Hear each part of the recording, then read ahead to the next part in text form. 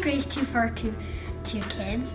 My 4 favorite parts of Christmas are decorating a tree, being with family, Christmas lights, and that it's Jesus' birthday. What's your favorite parts of Christmas? Hi, Grace 42. I'm Callan. My favorite day of Christmas is Christmas, where baby Jesus' birthday is here, and my favorite part of Christmas is decorating my tree. Good morning, I'm Sunshine Holtz. Today's scripture reading comes from Isaiah 9, verses 1 through 7. Nevertheless, the time of darkness and despair will not go on forever. The land of Zebulun and Naphtali will be humbled, and there will be a time in the future when Galilee of the Gentiles, which lies along the road that runs between the Jordan and the sea, will be filled with glory. The people who walk in darkness will see a great light. For those who live in a land of deep darkness, a light will shine. You will enlarge the nation of Israel, and its people will rejoice. They will rejoice before you as people rejoice at the harvest, and like warriors dividing the plunder. For you will break the yoke of their slavery, and lift the heavy burden from their shoulders. You will break the oppressor's rod, just as you did when you destroyed the army of Midian. The boots of the warriors and the uniforms blood-stained by war will be burned, and they will be fuel for the fire. For a child is born to us, a son is given to us.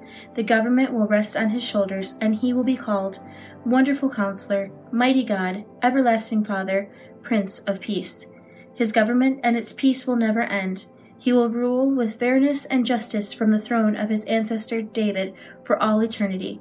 The passionate commitment of the Lord of the Heavens' armies will make this happen.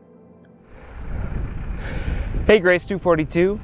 In Week 11 of the 2016 NFL season, the Green Bay Packers lost to the 4-6 Washington Redskins. The loss dropped Green Bay to a 4-6 record and a 2-game deficit behind division leaders Minnesota and Detroit. The Packers were without their starting running back Eddie Lacy, and the defense had given up more than 40 points in the prior 2 contests. The loss against Washington had prompted most Packer fans, including yours truly, to write off the season as a lost cause. It was into this bleak landscape that Aaron Rodgers spoke one of his most memorable and at the same time least believable lines. While standing at his locker on Wednesday after the loss, Rodgers delivered these words. I feel like we can run the table. I really do. I think the offense is starting to click. Well, despite the unlikely claim, the Packers did exactly what Rodgers said that they would do. They won all 6 remaining games, clinching the divisional title in the final game of the season against Detroit. The Packers would advance to the playoffs where they would beat the Giants and the Cowboys, only to be squashed like a bug by Atlanta in the NFC Championship game. I remember I was so angry at the abysmal showing that at halftime I went outside to put Christmas lights on my house, which was a more effective and less stressful use of my time. People remember the run the table comment because it seemed so unlikely. All signs pointed to this being a losing season and no playoffs for the Packers. Yet Rodgers expressed confidence that the team had what was necessary to win out. Some might say that Rodgers' run the table comment was optimistic, but I think his comment was more hopeful than it was optimistic. There's a difference between optimism and hope. I'm not big on this guy, but I think that Cornel West speaks truth when he distinguishes between optimism and hope. West says that optimism is the belief that things will get better based on evidence. Quoting from West, he says, hope and optimism are different. Optimism tends to be based on the notion that there's enough evidence out there to believe things are going to be better. According to West, optimism is a very rational and secular construct. Conversely, hope requires faith. Hope, quote, looks at the evidence and says, it doesn't look good at all, end quote. The evidence is bad. The evidence suggests that things will only likely get worse, not better. But hope goes beyond the evidence and looks to something greater. When the chips are down, when all the arrows point downward, when things seem to be spiraling out of control, when the train is careening off the tracks, that's when hope looks beyond the evidence to something greater. Human psychology bears this out. In 2016, a study was published where the authors of the journal article, Giving Hope a Sporting Chance, studied fans of soccer teams in the South Australian National Football League. Researchers attended games where bottom-tier teams were playing top-tier teams. The study revealed that fans of top-tier teams had both high optimism and high hope that their team would win. Well, this makes sense because optimism looks at the evidence, and the evidence is that there's going to be a good result. And the evidence that the top-tier team has put on tape is that they're playing better, they've notched more wins, their players are of a higher caliber, and so the evidence shows that this team is likely to win. Conversely, the fans of lower-tier teams had low optimism, but high hope that their team would win, because hope goes beyond the evidence to greater possibilities. The study concluded, hope may arise when likelihood seems low, simply because that is when it is needed most. Hope is not merely a measure of one's confidence in achieving one's goal. Rather, it arises in lower likelihood and may bolster individuals who see little chance of success. When the chips are down and the landscape looks bleak and the evidence isn't there, that's when hope comes in. As I write this part of my message over the course of the past 12 hours, Cindy Lesage's sister-in-law had a stroke. Todd Komorowski's dad is in the ICU because his blood pressure is dropping. Bob Hartline's brother-in-law passed away from COVID, and Karen Barnes's brother Ralph is in immediate need of a liver transplant. And again, all of these prayer requests came in over the course of the last 12 hours. And between when I wrote this part of my message and me delivering it now to you, Grant Goldstein is in the hospital. When you look at the evidence in our world right now, what does the evidence say? My friend Seth, who I've mentioned numerous times before, his church in California just went fully online again because the state went back into lockdown. And according to the lockdown, Seth's not even supposed to leave his house. In Seth's same state, a video was released of a woman who owns a restaurant. California had closed off indoor dining for restaurants, so this restaurant owner moved her dining outside. And then California closed outdoor dining as well. And immediately next door to her restaurant, the movie industry, which is being allowed to remain open, has set up tents and picnic tables for serving the movie industry staff food. Let's watch. Tell me that this is dangerous, but right next to me as a slap in my face,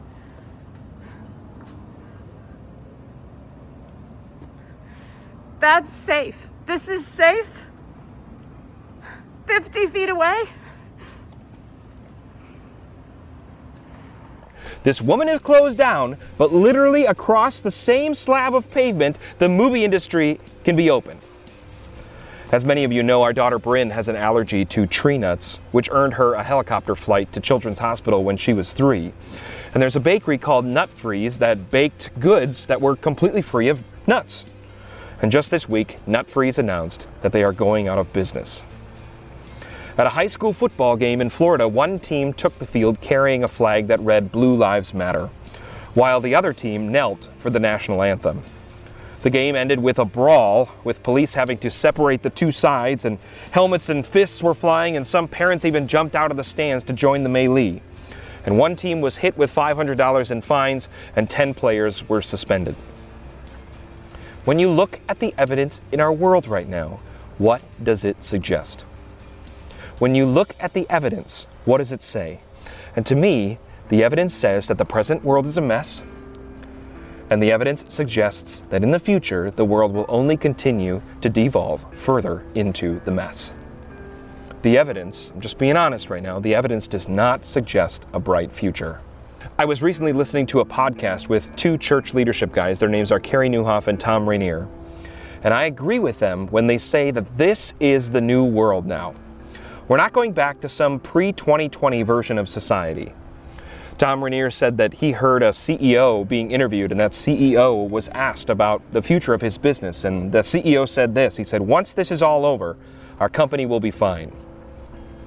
And Tom Rainier said that when he heard that, he shivered because that company is in trouble. If that's the thinking at the top, that they're just going to wait around till all this is over and they'll be fine, that company will fail. This is the new world, and the evidence bears that out. If optimism is looking at the evidence and concluding that the future looks bright or that things that will be better, then I am no optimist. Because when I look at the evidence, I see the arrow pointing down, not up. Now, some of you might be saying, Bill, what are you doing? You've just spent the whole first part of your message depressing everybody. How is this helping anybody? How are you helping when you're just being depressing? I'm being forthright because I want us to deeply and significantly connect our current circumstances with the circumstances that God's people were facing in Isaiah 9. I'm being forthright because the Bible was written to real people with real lives, in real homes, in real nations, in real history. It was written to real people who are facing real life issues, who experience the same real emotions and feelings that you and I experience today. These people cried like we cry. They grieved like we grieved. They burned with anger like we burn with anger. They've had sleepless nights under the burden of chronic stress just like we have had. They've cursed and they've sworn like we do. They've screamed in their solitude when no one was listening to let it all out like we have. And our same God who saw everything those people went through sees everything that we go through today. So when I say that we have so much in common with the people of Zebulun and Naphtali in Isaiah 9, that isn't some just theoretical or academic statement. God's people in Zebulun and Naphtali experienced the same emotions, sorrows, and stresses that we experience today. We cannot fully appreciate God's word until we embrace that this is God's word written to them, through them, to us. Look at Isaiah 9, verse 1. Nevertheless, that time of darkness and despair will not go on forever. The land of Zebulun and Naphtali will be humbled, but there will be a time in the future when Galilee of the Gentiles, which lies along the road that runs between the Jordan and the sea, will be filled with glory. Isaiah delivers this prophecy as the northern kingdom of Israel is feeling the pressure of this marching Assyrian army. The Assyrian king Tiglath-Pileser applied pressure on Israel by invading the northern territories of Naphtali and Zebulun from about 734 to 732 BC. Because these areas lie on the northern boundary of the kingdom, they were the first to be invaded. Look at 2 Kings 15, verse 29. During Pekah's reign, King Tiglath-Pileser of Assyria attacked Israel again, and he captured the towns of Ijon, Abel-Beth-Makkah, Genoa, Kadesh, and Hazor. He also conquered the regions of Gilead, Galilee, and all of Naphtali, and he took the people to Assyria as captives. Tiglath-Pileser would conquer an area and then deport the conquered peoples to a different land where they would essentially work as slaves for the Assyrian Empire. This relocation of people had the added benefit of quelling potential rebellions. Not only were Zebulun and Naphtali on the northern boundary of Israel, they were prime real estate for an invading army to seize control of. Look back at Isaiah 9, verse 1. The road that runs between the Jordan and the sea was a primary trade route that ran between Mesopotamia and Egypt. Furthermore, thanks to the Jordan River, this was fertile agricultural territory. The attacks on Naphtali and Zebulun were the beginning of the end for the northern kingdom. This was only 10 years before Assyria captured the capital city Samaria, marking the end to the northern kingdom of Israel. So putting ourselves in the Israelites' shoes, we're looking at the evidence and it's not good. You know how powerful and ruthless the Assyrian army has been with other nations. You've heard how quickly other nations have been reduced to vassal states under the might of the Assyrian Empire. Here's an Assyrian relief depicting soldiers playing catch with heads of their conquered enemies. You know how these invaders attack, kill, and destroy, and you know that if you manage to survive the invasion, you'll be deported where you'll work for the rest of your life as a slave for the empire. And these are the people that are knocking on your front door. And if you're an Israelite examining the evidence, then the prophecy of Isaiah 9 seems highly unlikely. Look at the evidence in Isaiah 9, verse 3. The prophet says, "You will enlarge the nation of Israel, and its people will rejoice. They will rejoice before you as people rejoice at the harvest, and like warriors dividing the plunder." The evidence I see is not that the nation of Israel will get larger, but rather that the nation of Assyria will get larger, and as the nation of Assyria gets larger, the nation of Israel will shrink. That's the evidence I see. Furthermore, I don't see how we can possibly rejoice when we're surrounded by sorrow. And warriors dividing the plunder is what the Assyrian soldiers are going to do to us. Look at the evidence in 9 verse 4. For you will break the yoke of their slavery and lift the heavy burden from their shoulders. You will break the oppressor's rod just as you did when you destroyed the army of Midian. God, you say that the yoke will be broken, but we're about to have yokes placed on our necks as we're marched off as slaves into exile. Furthermore, I know you routed the Midianites at the hands of Gideon, but I don't see any leader like that emerging to help us in this hour. Look at the evidence in verse 5. The boots of the warrior and the uniforms, blood-stained by war, will all be burned. They will be fuel for the fire. I'm sorry, God, but the boot of the warrior is hanging over our heads right now, and it's about to squash us. And it's not the uniforms of the warriors that will be burned, it's our cities that are about to be burned. Examining the evidence in 732 BC paints a horrific picture of the future, and it was a horrific future for Israel. There was no reason for optimism. I hope that we can resonate with these Israelites who had very little reason for optimism. Optimism rationally engages the evidence and looks for indicators that things will get better. Hope, conversely, goes beyond the evidence to something greater. I connect with these Israelites when they had very little reason for optimism. That's why I think we as God's people in 2020 ought not concern ourselves with optimism. It's the reason why I'm not an optimist. Rather, we as God's people in 2020 need to live our hope. I've been noticing a theme for us as we head into Christmas. Under normal circumstances, the Christmas season elicits all sorts of warm, fuzzy feelings that we look forward to embracing during Christmas time. We look forward to feeling joy. We look forward to feeling peace. We look forward to feeling friendship. We look forward to feeling love. We look forward to feeling the magic. But I think a lot of us are arriving to Christmas this year only to notice a lack of those feelings that we enjoy. We don't feel warm. We don't feel joyful. We don't feel generous. We don't feel the magic. And it's alarming because we're used to feeling all those things at this time of year. And it's going to be tempting for us to want to do everything that we can to try to manufacture those feelings. It's going to be tempting for us this Christmas to make getting those feelings that we're used to having the goal this Christmas season.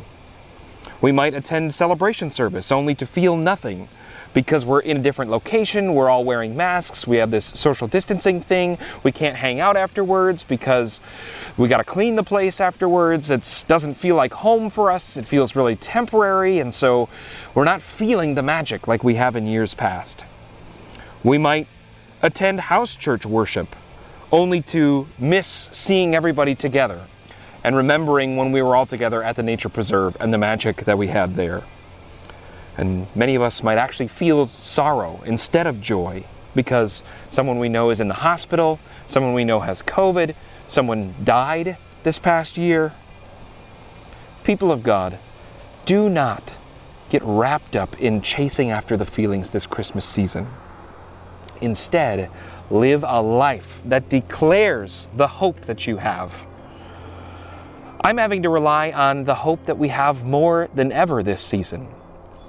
Because count me as one who normally enjoys all the wonderful feelings of Christmas, but who this year is not feeling it. Not feeling the joy, not feeling the warmth. I mean, I've got my Christmas lights on behind me, and so I have these visual cues that it's Christmas. But you want to talk about feelings? They don't match the season. They don't match what I've become accustomed to this time of year. So I'm having to live into that hope. I'm having to pick up my Advent book every night before I go to bed and read Scripture and remind myself of where my hope is, even if I don't feel it. In my car, I'm having to turn on worship music and sing out the lyrics, paying attention to what I'm hearing and singing them like I believe them, to remind myself of where my hope is. I'm having to spend more time with Christian friends of mine, pastor friends of mine, on the phone, reminding ourselves of whom we serve and declaring our hope in Christ. The unified voice of Scripture calls us to praise the name of Jesus regardless of our circumstances. We are to praise Him at all times, even when the evidence is bad, because hope goes beyond the circumstances to something greater. In this case, hope goes beyond the circumstances to someone greater. Isaiah 9 verse 2 says, "The people who walk in darkness will see a great light. For those who live in a land of deep darkness, a light will shine." Who is this light? Who is this yoke breaker? Who is this Midian destroyer? Who is this rod breaker? We'll answer that question in part 2 of this message next week.